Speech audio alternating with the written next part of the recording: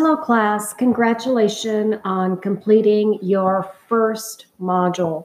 This is Ramona Pyers, and I will be reading your assignments over this weekend, and you will be able to access my feedback to you in your grade folders soon.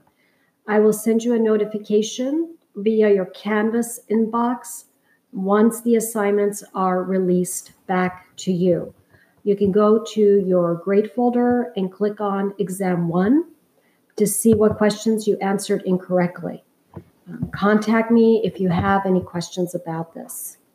Now, Module 2 is now open and due by Monday, April 20th at 8 p.m.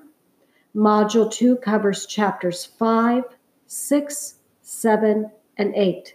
You will find our modules now are repetitive. Just like last time, you have a dedicated chapter study folder in your module folder and the same assignments.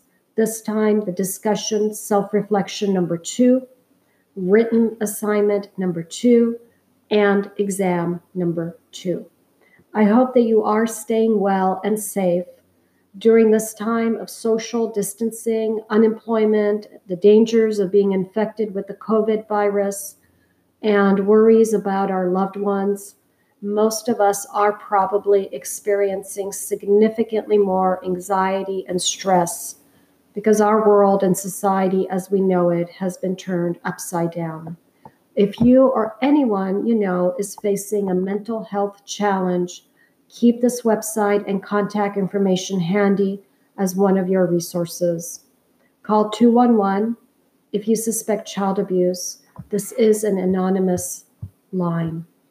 Every generation faces unprecedented, sorry, I can't pronounce that word, challenging historical crises.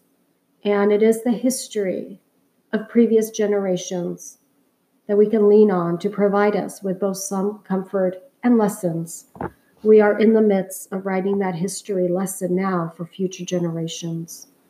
Please post your thoughts and comments about this in our Sociology You Live It folder.